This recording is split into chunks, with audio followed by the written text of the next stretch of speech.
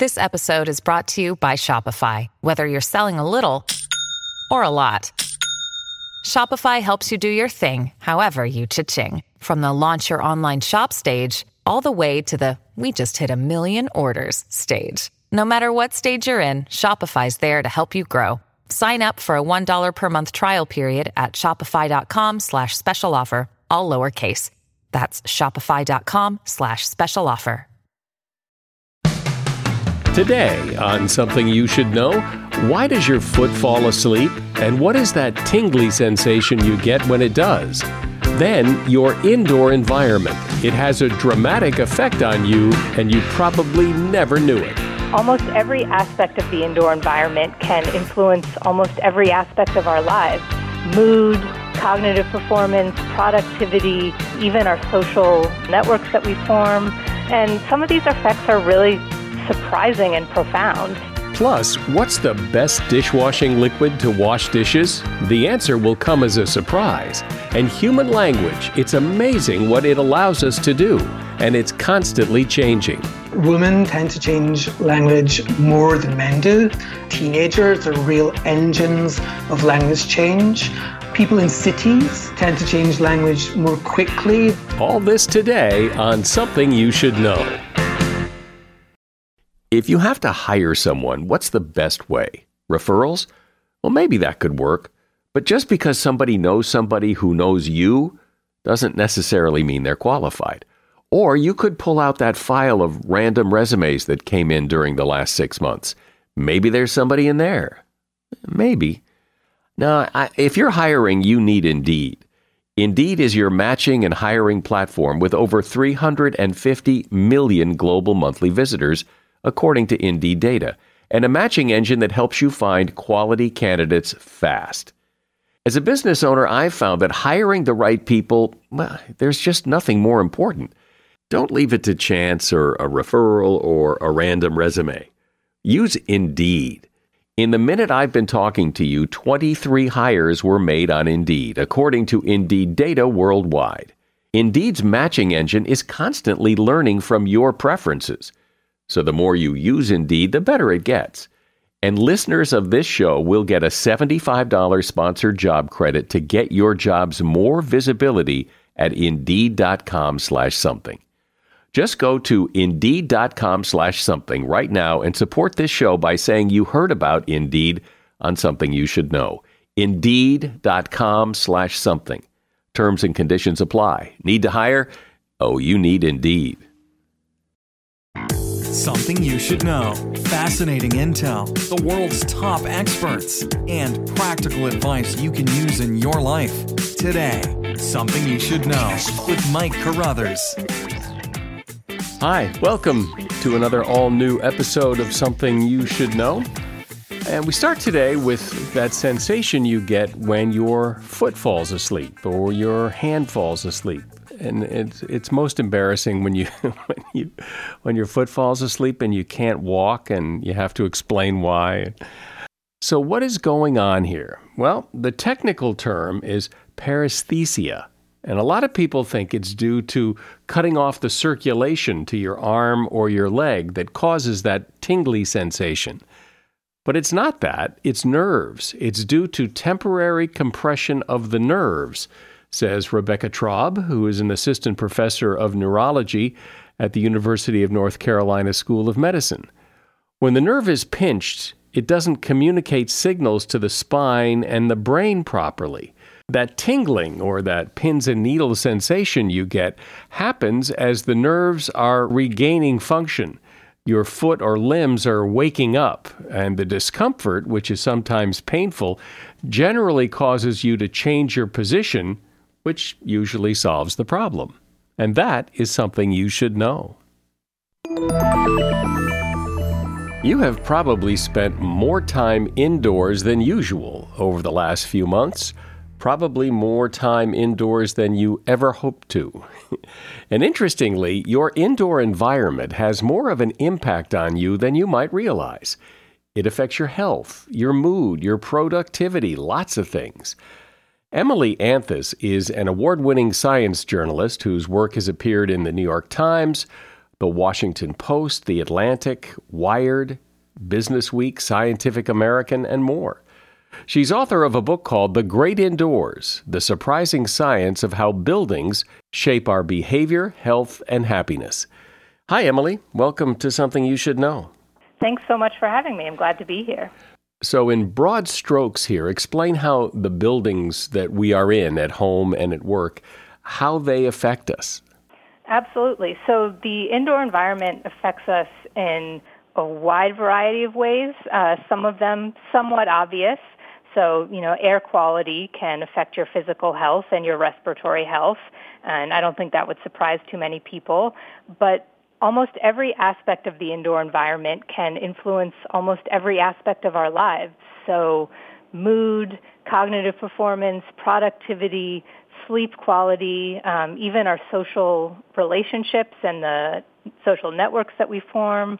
And some of these effects are really surprising and profound. So, there's a study that showed that the floor you live on, if you live in a high-rise building, can affect whether or not you survive a heart attack if you have a heart attack at home. Or the layout of your office can affect the social relationships you form. And so those are just two examples, but the indoor environment really affects our lives in a huge way and in a way that we don't always appreciate. Well, I've had the experience, and I think everybody has had the experience of going into a building or into a room, and it just makes you feel different. It can make you feel good. It can make you feel anxious. I mean, we know that buildings and interior spaces have an effect. Even though I think we've all felt that, I don't think we've always appreciated or really thought through the extent to which these environments affect our lives and really looked in a systematic way at, given that, are there ways we can alter or tweak our environments to improve our lives? And I'm a science writer, so I'm really interested in what the research had to say, and it turns out there are a lot of sort of evidence-based strategies for improving our indoor environments and thus our lives.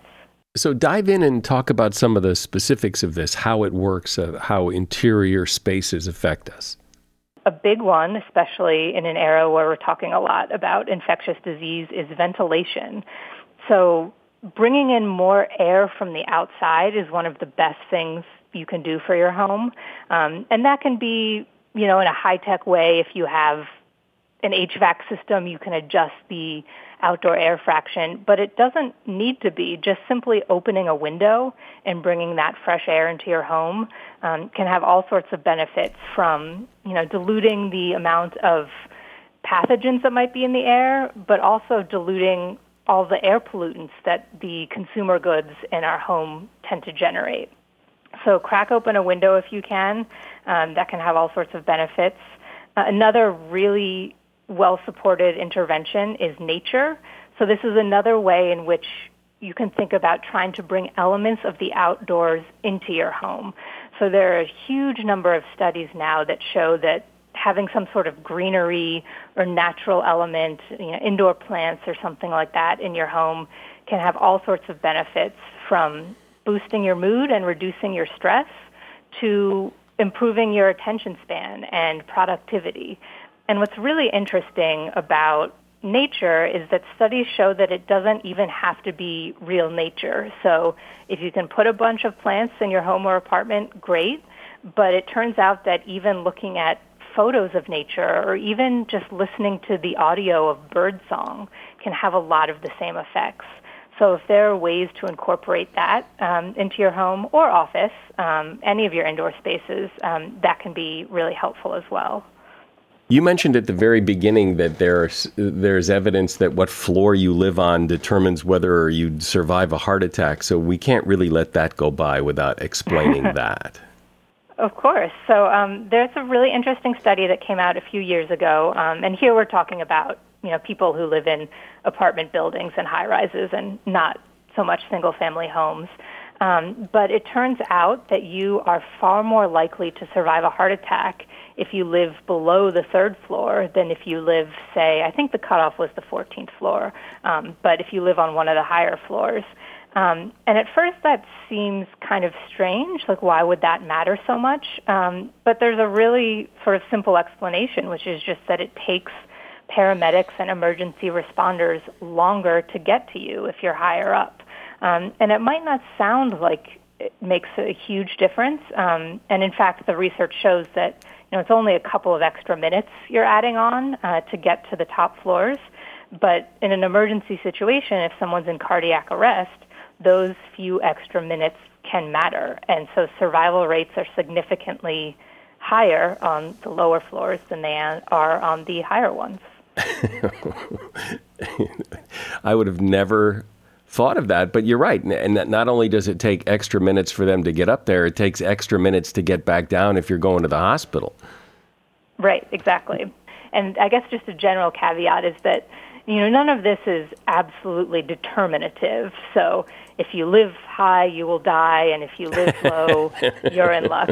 But we're talking about things that matter at the margins and can make a significant difference, but I don't want to suggest that, there's nothing else that matters. You also said at the beginning that the layout of your office can affect the social relationships you form, so we would need an explanation for that as well. There's been some really interesting work tracking and mapping office workers' social networks. And again, this is something that maybe seems like it would be obvious, but a lot of us don't appreciate or think about. And this comes from a study that was done by a company called Humanize, which makes these sort of badges that office workers can wear that track their face-to-face interactions. And they were contracted by a European bank to try to figure out why some of their bank branches were performing much better than others. And what they actually found was that the highest performing branches, everyone that worked in the office had lots of social connections to each other. And at some of the lower performing branches, there were sort of two discrete social groups that didn't interact much with each other. And when they looked at it even more closely, what they found was that these were largely two-floor locations, and that the employees had sorted themselves into two social groups, depending on what floor they worked on, and they didn't interact much with people in the other social group. And when the bank started to remedy this, they started rotating people between the floors so they would make more relationships with, coworkers they otherwise didn't see much. The employees' social networks expanded and the branch's overall performance increased. So it doesn't seem like a big thing. It's just, a flight of stairs, but we humans are creatures of habit, and we like to do things that are easy and convenient, and we just don't go up those stairs that much to talk to our colleagues that might work on a different floor. Yeah, I remember hearing or talking to someone about that like a set of stairs or even a door that you have to go through will really inhibit you doing it, even though it's not a whole lot of effort, but it's like an obstacle. Absolutely. And I talk about that also in context of eating behavior. So, studies that show that if you have cut up fruit and vegetables on the table where you're sitting, you're much more likely to eat them than if they're just on a different table 6 feet away, and no obstacle at all in that case, other than having to get up and go get it. But one of the big lessons, I think, is that if there are certain behaviors and habits you would like to do more of, to make them as easy and convenient for yourself as possible. And if there are things you'd like to discourage, like, having cookies every afternoon, making that even just a little bit more difficult by, maybe putting the cookies on a high shelf can really influence your behavior. I'm talking today with Emily Anthus. She is a science journalist and author of the book, The Great Indoors, The Surprising Science of How Buildings Shape Our Behavior, Health, and Happiness. A shout out to Claritin for supporting this episode and providing us with samples. You see, for as long as I can remember, I have had to deal with seasonal allergies. Stuffy nose, watery eyes, the whole deal. And the worst for me is it messes up my sleep. I wake up because I can't breathe right. And during the day, if I'm working and I'm all stuffed up, then my voice sounds weird, and this is how I make my living. Luckily, for those of us who live with the symptoms of allergies, we can live Claritin Clear with Claritin D. I use it, and if you struggle with allergies, you should too. Designed for serious allergy sufferers, Claritin D has 2 powerful ingredients in just one pill that relieve your allergy symptoms and decongest your nose so you can breathe better. Now, I've been using Claritin D for years because, well, it takes care of the problem. Ready to live as if you don't have allergies? It's time to live Claritin Clear. Fast and powerful relief is just a quick trip away. Find Claritin D at the pharmacy counter. Ask for Claritin D at your local pharmacy counter. You don't even need a prescription.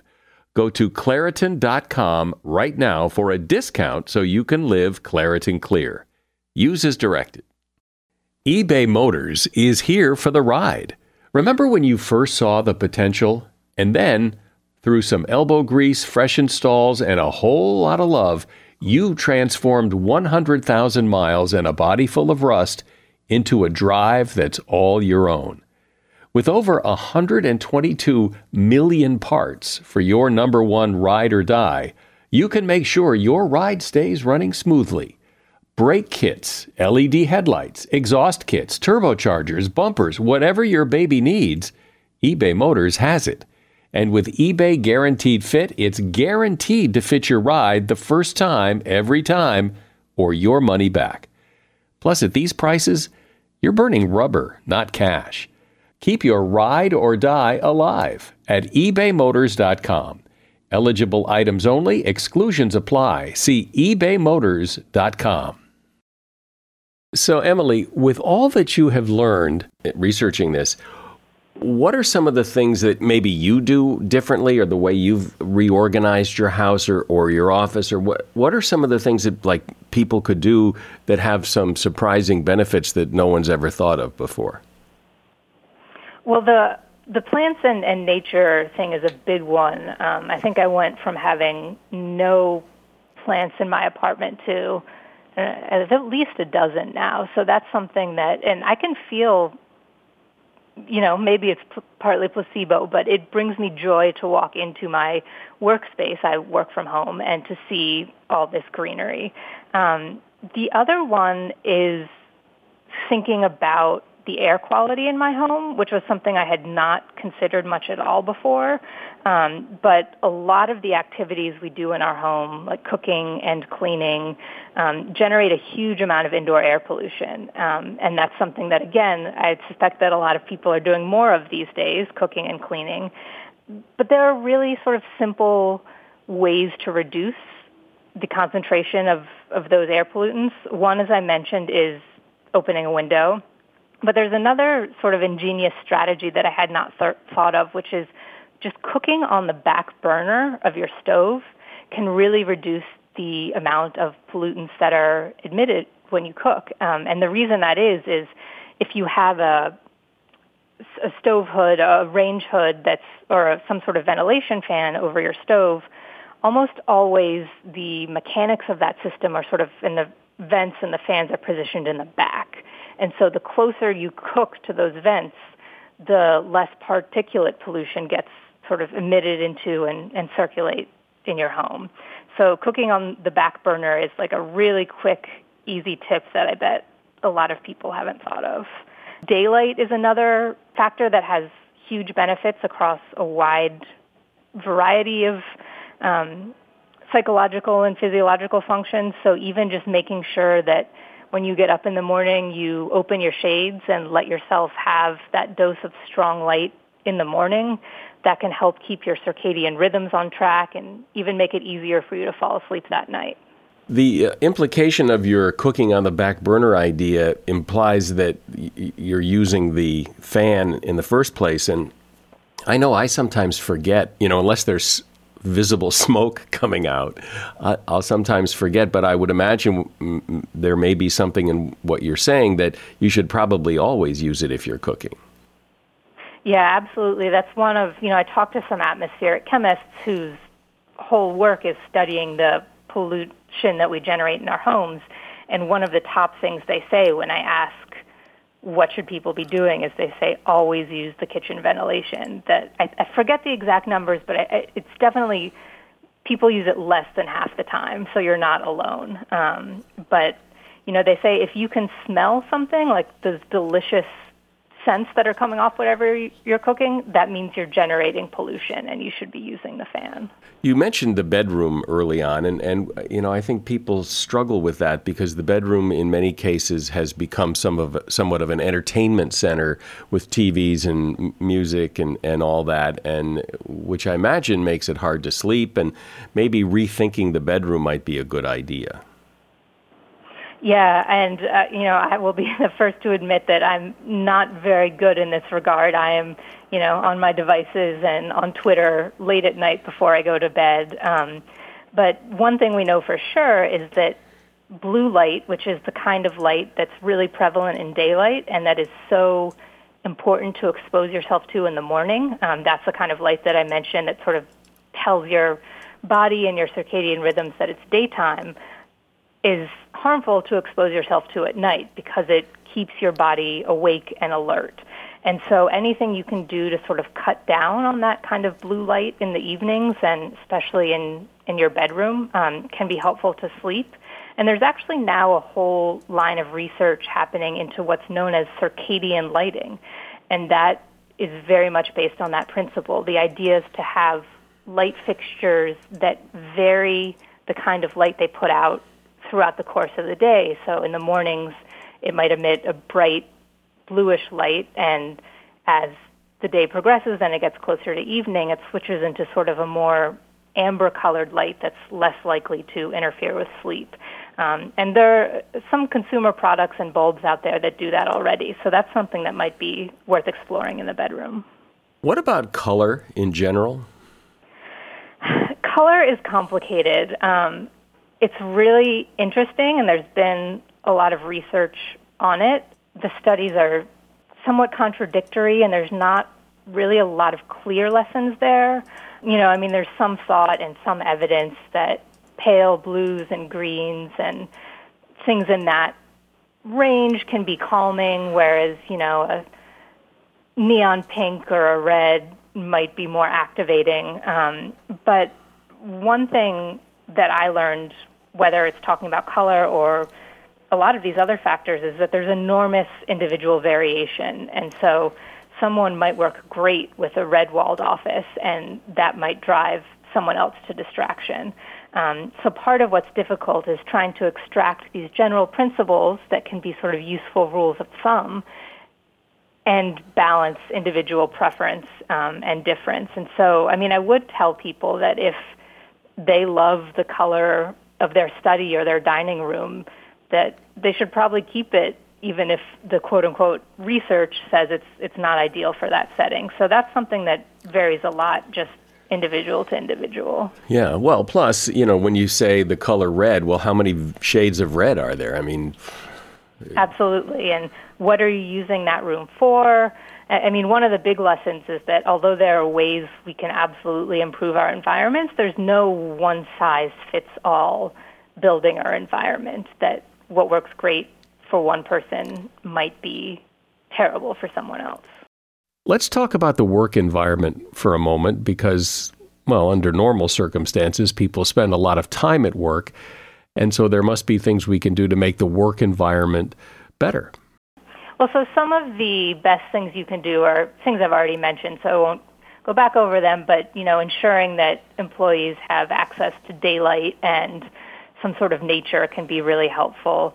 In terms of offices more specifically, it seems like open offices are terrible almost universally.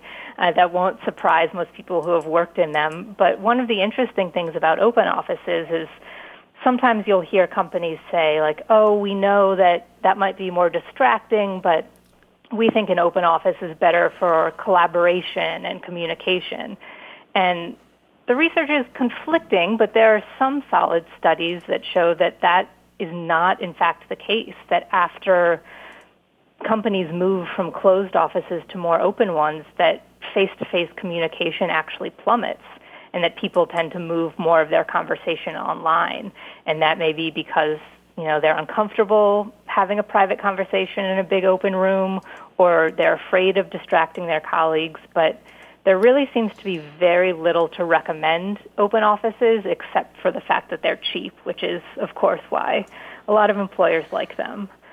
Going back to sort of the idea of individual difference, one of the best things that I think a workplace can do in an office is to try and maximize both variety and control. So create a lot of different kinds of working spaces. So maybe you have a big open area where people can share tables, but then you also have some quieter reading nooks, or a conference room where someone can go work if they need to not be distracted.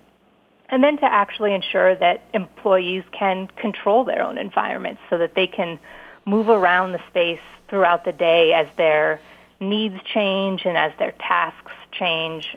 This is sometimes known as activity-based working, but I am sympathetic to the fact that employers have to create spaces for lots of people, but the more different kinds of spaces they can create and the more they can allow employees to choose their own workspaces, the better it tends to be. Was there anything in the research that you did on this that surprised you? Yeah, well, so one chapter, I focus a lot on what I call the indoor microbiome, and listeners might know about sort of the microbiome that's been in the news a lot in recent years, and that sort of refers to all the microbes and bacteria, viruses, fungi that live on us and our bodies. And mostly they're helpful and beneficial. They're just sort of a natural part of our biology. And in recent years, though, scientists have been trying to document sort of the microbiomes of our buildings. And one thing that floored me is just how much life is hiding in our homes that we don't see or think about. I think the researchers were finding tens of thousands of species of bacteria and other microbes that were sort of living in our home. Again, most of them totally benign, some of them even helpful. Homes have on average close to 100 different species of insects, and most of them you will probably never see or know about. So the idea that these indoor spaces we spend so much time in are really these vibrant ecosystems that we often don't see and certainly don't often think about just fascinated me. And I got to participate in one study where I had scientists identify all the microbes that were living in my shower head. And it was just mind-boggling what was there. They found traces of a mysterious bacteria that they don't know much about, but that has previously been found in Paleolithic cave paintings and in dog noses. And somehow I had that same bacteria in my shower head. I think that is kind of fascinating that all this life exists around us that we can't even see. Well, I love that. You have Paleolithic bacteria in your shower head, and nobody knows how it got there. Yeah, and you might have it too. I might. So that's something. Scientists are really at the early stages of this research, and it's been what they've discovered already is pretty staggering, and I look forward to seeing what else they turn up in the years to come. Well, it's kind of creepy to think that all those things are living in your house, but it's not that surprising really when you think about what could be living under your house and in the gutters and in the pipes and in the walls. That I guess maybe it's that we just don't want to think about it because this is our house. This is my space. Emily Anthus has been my guest. She's an award-winning science journalist and author of the book, The Great Indoors, The Surprising Science of How Buildings Shape Our Behavior, Health, and Happiness. You'll find a link to her book at Amazon in the show notes. Thanks for being here, Emily. Thanks so much for having me. It's been great to talk, and I hope everyone finds a way to keep their homes healthy. Seeking the truth never gets old. Introducing June's Journey, the free-to-play mobile game that will immerse you in a thrilling murder mystery.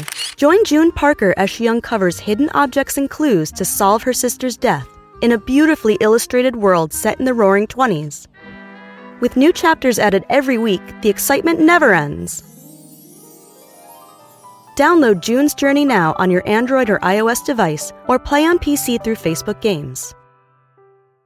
At Evernorth Health Services, we believe costs shouldn't get in the way of life-changing care, and we're doing everything in our power to make it possible. Behavioral health solutions that also keep your projections at their best? It's possible. Pharmacy benefits that benefit your bottom line? It's possible. Complex specialty care that cares about your ROI? It's possible. Because we're already doing it. All while saving businesses billions. That's Wonder made possible. Learn more at evernorth.com/wonder. One of the things that separates humans from other animals is our language and the complexity of it that allows us to communicate all sorts of things by the words we say and how we say them. Every language is fascinating in its own way. Most languages, English certainly, are constantly changing. Words come, words go, we change the way we say them. And here to discuss why this is so important and how languages work is David Adger. He is professor of linguistics at Queen Mary University of London and author of the book Language Unlimited, The Science Behind Our Most Creative Power. Hey, David. Hi, Mike. Really nice to be here. So we all know humans have language, lots of different languages, but we also hear that, dolphins have languages and birds have languages. What is so unique about human language? Well, one of the interesting things about language is that all members of the human species have language, and no other member of any other species has anything that's just like human language. So there's something about our particular species that makes us linguistic in a way that no other animal is. So it looks like language as a property of our species evolved at some point, presumably as we diverged from our closest evolutionary relatives. And over the years, over the millennia since that happened, these languages, or that language, changed and diverged as we split up, spread across the world, intermarried, did all that kind of stuff. So languages change. I guess they're changing all the time. It's just that day to day, the change is very, very slight. But if you go back to, old Shakespearean English, it doesn't look much like the English we speak today. Yeah, so languages change, and they're changing right now. So one of the things I do is I work on the language of teenagers in London. Now, London is an immensely multicultural city with 400-odd languages spoken in it, much like large cities in the US as well. And you can actually see the language changing in the way that the teenagers speak, so that it has different sounds in it, different structures in it. And, sometimes you say, like, listening to Shakespeare, you're like, oh, that sounds really different. Listening to these kids, it sounds really different as well. It's quite remarkable how fast languages change, especially in situations where we have people whose parents speak lots and lots of different languages coming together, and a new kind of language emerges from that. But teenagers are always on the forefront of changing language, much more than, adults or seniors that, speak what they've always spoken, right? Yeah, absolutely. And they do it in quite subtle ways. So the kind of things that people probably think about, slang words, which, go out of date so fast that I have no idea what the current slang words for things are. Certainly not like the words I used when I was growing up. But actually, more interesting to me as a linguist is the subtle changes that happen. So, if we look at the ways that teenagers speak to each other, sometimes they begin to use particular words in particular ways or particular structures that violate the kinds of rules of the adults' languages. And they do this in some ways to make themselves different from everyone else and make themselves the same as each other. And that is a real driving force of how languages change. What happens is people want to differentiate themselves from the other people, and they want to be like each other. And that means that they end up speaking in a kind of different way. Like the vowel that people use sometimes in the word cool, which sounds more like cool. They just change these vowels in particular ways. They really then become a mark of their identity. It seems that the people who change language, who lead the charge of change, often young people, are somewhat demonized as speaking something that isn't proper English, although it may become proper English. But as the language changes, there is a resistance and really an uncomfortableness with the change. Yeah, there's a really interesting piece of research done by two linguists, Rickford and King, and they published it a year or two back. And what they did was they actually looked at the Trayvon Martin case and one of the witnesses in the Trayvon Martin case who spoke a version of English, African-American vernacular English, that actually the jurors had a really hard time understanding. And actually, that had a really material effect on the case in many ways. But what Rickford and King show is that if you look at this individual's mode of speaking, it's incredibly regular. It's got incredibly specific grammatical rules, specific kinds of patterns of sound. It's just different patterns of sound from standard American English. So, people can often say, oh, these varieties of English, they don't use proper grammar. They're using really complex grammar. They're just using a different kind of grammar. So it's like a different language. It is exactly like a different language. I mean, we all speak slightly different languages. I mean, I say things like, oh, my car needs washed.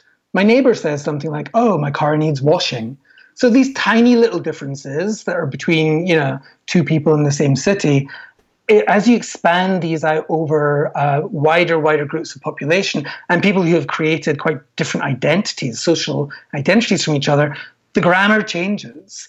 And you get languages that, or you get forms of language that begin to drift apart. And again, that's what makes new languages in the end, as these different kinds of languages drift apart. The grammars change, the words change, the sounds change, and you end up with different languages. But you can see that, of course, within a single society as well. Is there a sense of who's doing the changing, or is it all very random? Some things just catch on and other things just don't, and there's no real reason why? That's a brilliant question. So there is a sense of who's doing the changing. So, women tend to change language more than men do. As you said earlier on, teenagers are real engines of language change. People in cities tend to change language more quickly than people in rural communities. And of course, when you have immigration happening and new languages come in and people learn the language of their community as a second language, that can also lead to changes. So there are multiple factors. Is there any sense that English changes differently than any other language, or do all languages change at about the same rate in more or less the same way? All languages change, but there will be certain kinds of pressures on languages to stay the same. So, we know this from, just there are certain societies who really don't want language to change. And they tell you, no, don't do this, don't do that. That's not the proper way of speaking. And that can definitely have an effect. And it can definitely have an effect, especially in education.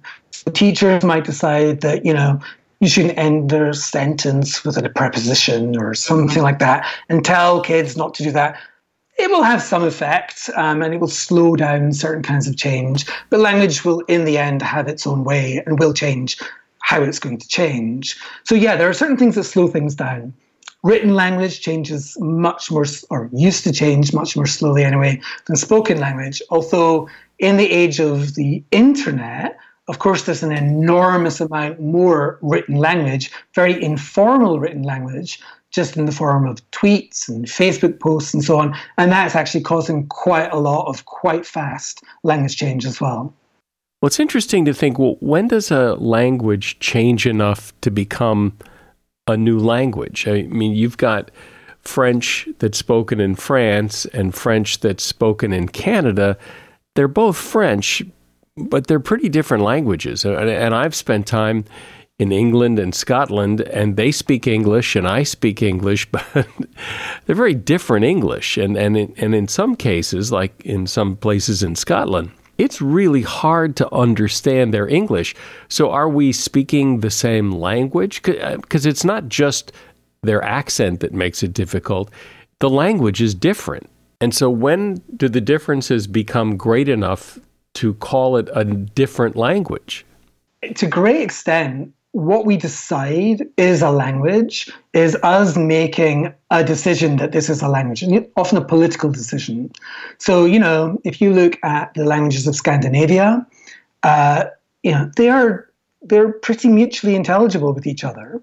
In fact, bits of Norwegian might sound more different from other bits of Norwegian than they do from bits of Swedish. But we decide to call these different languages because we have different countries.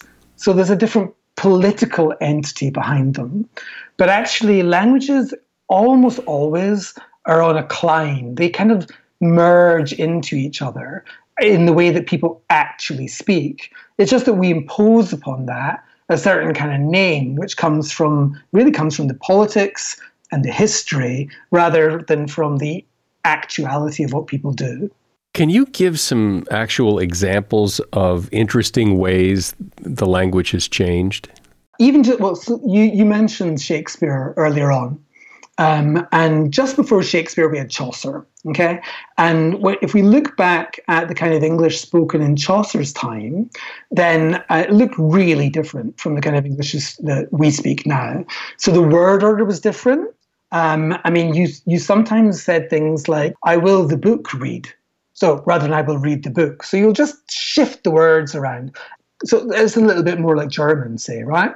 And that changed over the last few hundred years. So we really hardly ever say that. Although sometimes, if you look at these really bad poems that you find in like greeting cards, you find that kind of shift of word order, right? To try and make something rhyme, right? So I will this to you say, and stuff like that, just to get the rhyme right. But actually, it's quite fascinating. If you look at that, actually they're using the kinds of ordering that Chaucer used to use. So it's like there's a ghost of Chaucer's English still hovering around in the English we speak today. Well, it sounds a little like Yoda from Star Wars. Yoda, of course, what he tends to do is he takes something near the end of the sentence and puts it right at the start. So, strong with the force will you be, or, and master your emotions, you will, young sir, that kind of stuff. So he takes the end of the sentence and kind of shifts it round to the start. There is really actually a grammar to the way that Yoda speaks. And I've actually, when I've taught linguistics to my students, I've sometimes just given them bits of Yoda and got them to try and work out what the rules are. But you're right. It's a, as I said earlier on, it's like there's a sort of ghost of Chaucer hovering around in there. There are people, and I think of kind of the old, stuffy English professor kind of people who really want to preserve the language, that there is a proper English, and then there's all this other stuff. It seems like a losing battle to preserve a language, but I also see the nobleness of it as well, because there is something about the language that is sacred in a way, and it'd be nice to keep it. I don't know if there's something about the language that's sacred. I think there's something fascinating and important about all varieties of language, really. But that includes the kind of, highfalutin language that the English professor you mentioned might want to keep. I mean, I think language is a very rich thing. And if we can all have access to different levels of language, that can only enrich our experience. But I think that it's on a hiding to nothing to try and preserve language as it is. Languages always change. In France, they have this Académie Française that kind of says, oh, this is proper French. But actually, people just rarely pay attention to it.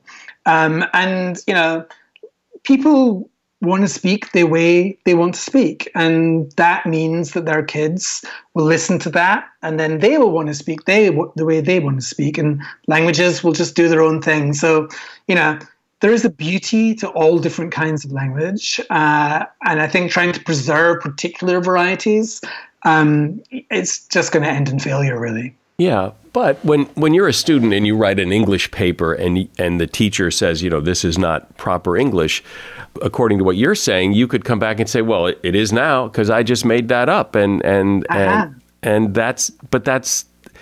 it's like it's breaking the rules of the game. And yes, at some point maybe the rule will change, but you can't just willy-nilly say, no, this is my English, and so live with it.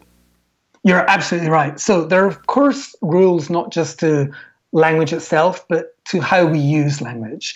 So, you don't want to use the same kind of language in an English essay as you might do if you're chatting in a bar with your friends. So absolutely, there are different registers. There are different kind of levels of ways we use language, and there's an appropriateness to them. So to be a really fluent and good speaker of your language is to be able to move between these registers. And that's something that we should teach our kids and our students to be able to do, because it allows them to be successful in a wider range of situations. So absolutely, you can't just make it up willy-nilly. I'm always fascinated by slang just because it comes and goes so easily. But my favorite slang word has always been cool, because cool has been cool forever. It never goes away. It has beaten the odds and stayed cool for decades. It's amazing, right? It goes in and out. So it seems to sort of vanish in the speech of teenagers, and then it pops back up again. So it's an odd word. Sometimes it pops back up again with a different vowel as well. So the vowel in the word cool has changed in different English-speaking varieties over the years. But yeah, that's one of the mysteries. I don't know why that one seems to have some staying power. When you look at English and changes in English or slang or any specific type of change in the English language, is there any kind of geographical influence? Does more of it come from England? Does more of it come from California or New York? Or does it just come from wherever it comes? Well, I mean, I said earlier on that cities were really important. So changes often happen within a city and within the teenagers in that city, and then they spread out from there. So that's definitely what happens in modern day times. Of course, if you look at the kind of English spoken in North America these days, a lot of it has come from different parts of the UK originally. So there's a kind of interesting question as to how much bits of American dialects actually depend originally on bits of English and Scottish and Irish and Welsh dialects.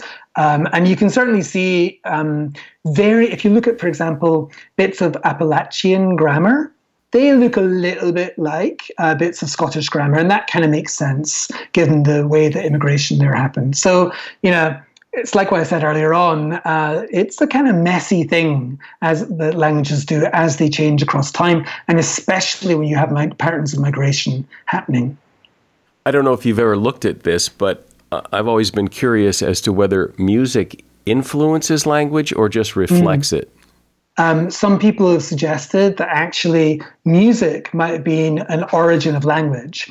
So if you look at birdsong, the way that birds sing is very complex. It's got this kind of complex way of putting little bits together into larger phrases. And that's what human languages do with grammar in a way. But the way the birds do it, they don't add meaning to it. So they just, and that's true for human music. The meaning is kind of holistic. It's like, this is sad, this is happy, this is threatening. And that's a little bit like birdsong, right? Birds are like, I'm threatening you, stay out of my territory, I want to mate with you or whatever. So people have suggested that actually that complex patterning of human language may have come out of something like a musicality.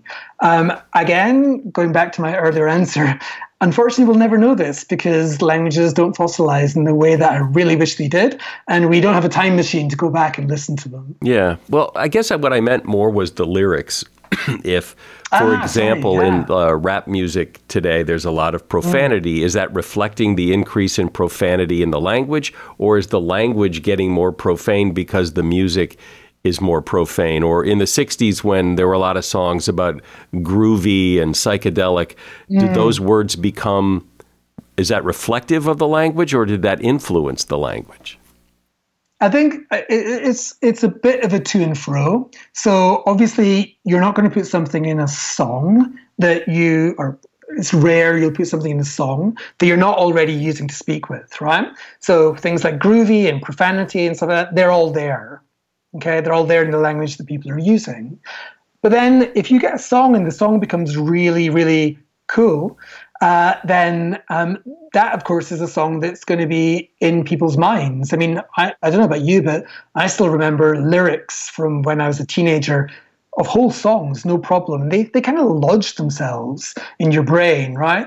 And then, of course, that makes them easier to take back out again. So I think there's a kind of to and fro in language, within lyrics, and within the way that we speak. Well, I've always enjoyed looking at the view of, English is English and that's proper English, and then all the influences that keep trying to tug at it and change. And it's fun to see how over time things shake out. David Adger has been my guest. He's a professor of linguistics at Queen Mary University of London and author of the book Language Unlimited, The Science Behind Our Most Creative Power. And you'll find a link to that book in the show notes. Thanks for being here, David. Thanks very much, Mike. It was a real pleasure. The next time you go to the supermarket, you might take note of all the different brands of dishwashing liquid.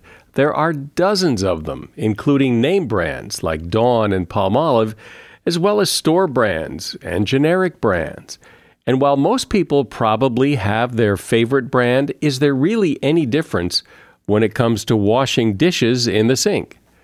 Consumer Reports put a dozen brands through their paces, testing for the ability to clean and cut through grease. What they did was they used dirty panes of glass and they used a machine to scrub the glass so each dishwashing liquid got the exact same test. The results? There was no discernible difference. They all performed well. So the advice from Consumer Reports is to just buy the cheapest or whatever's on sale.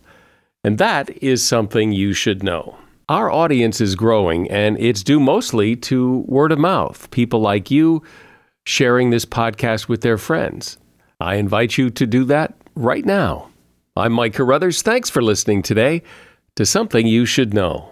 The Bigger Pockets portfolio of podcasts are worthy of your investment. We're having a real conversation as real estate investors. New episodes available every day. It's important to buy where it makes money and not necessarily where you want to travel to. Bigger Pockets, On the Market, Rookie Real Estate, or Money Podcast. The purpose of flipping is to create more cash so then you can reinvest into other types of properties. The Bigger Pockets Podcast on YouTube or wherever you listen.